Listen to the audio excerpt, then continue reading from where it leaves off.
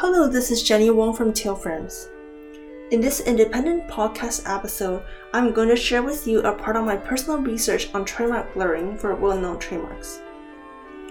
I was particularly intrigued by the effects trademark blurring brings regarding the distinctiveness of well-known trademarks.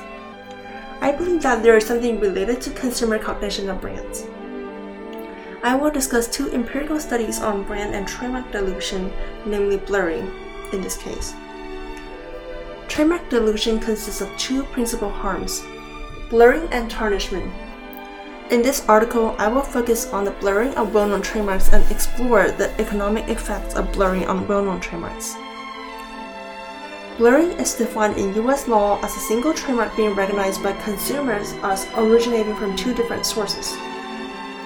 Typical trademark infringement usually involves consumer mistaking two similar trademarks for the same or related origin.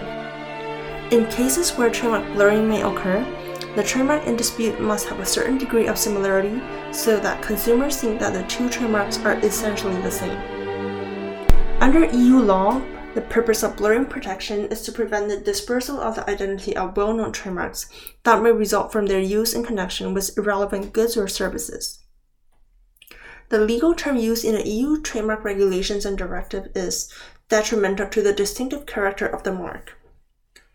Scholar Song-Ho Cho proposed a study to examine whether the dilute use of the junior, which means less famous trademark, has a detrimental effect on the net brand value of the well-known trademark in terms of its brand image.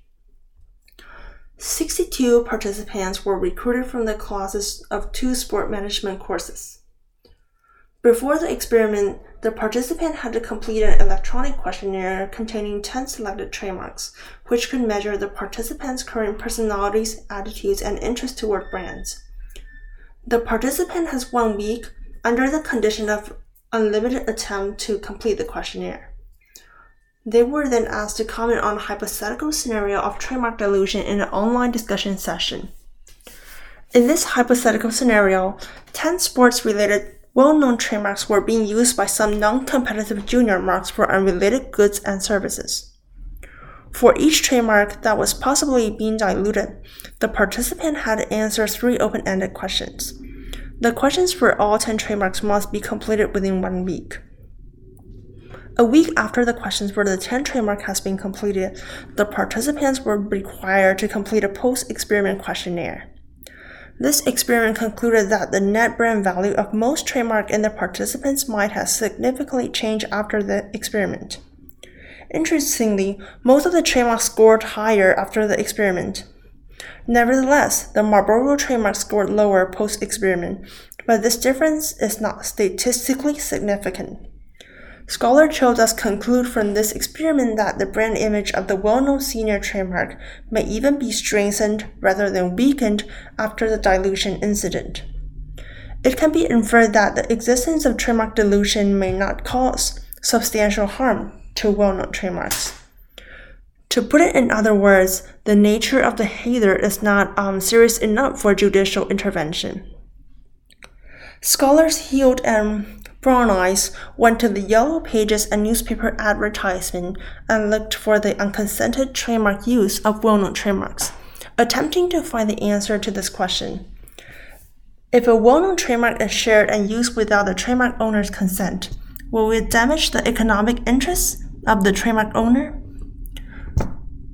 The two cited several long-standing prestigious trademarks as examples: Campbell for soup, Lipton for black tea, Ivory for soap, McDonald's for restaurant service, Quaker for oats, Planter for peanuts, and Tiffany for jewelry. Each of the aforesaid trademark or names is used in the Yellow Page of California and New York by hundreds of companies.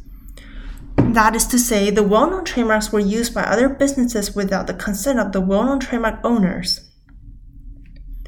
The information obtained from the Hoover database also shows the same results, among which the Tiffany trademark is used by more than 1,000 accounts by unauthorized users. Despite the unauthorized use by third parties, these well-known trademarks are still well-known, which means they are still famous or are still an indicator of superior goods or services in the market.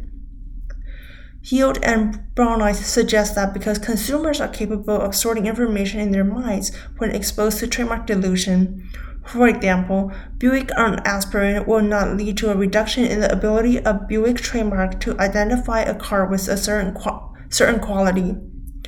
Thus, the market can afford a high level of brand sharing.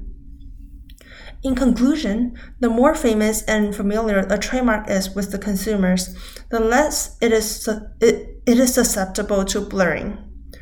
The value and quality the brand intends to convey have already been widely dispensed through broadcasting and the promotion of media and social media. Through experiencing or consumption of goods or services, brand awareness and brand images may already be deeply rooted in the mind of consumers. In addition, when consumers have the opportunity to repeatedly come across famous trademarks, continuous contact may result in the strengthening of impressions in the consumer's mind of what kinds of goods and services these famous trademarks should be used on. When they see these trademarks again in the future, they can easily retrieve the information from the brand.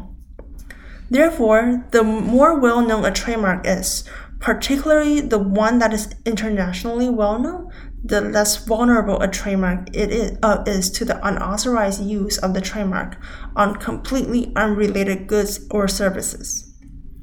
Therefore, the blurring of well-known trademark without consent does not necessarily cause substantial economic harm to the owner of the well-known trademark.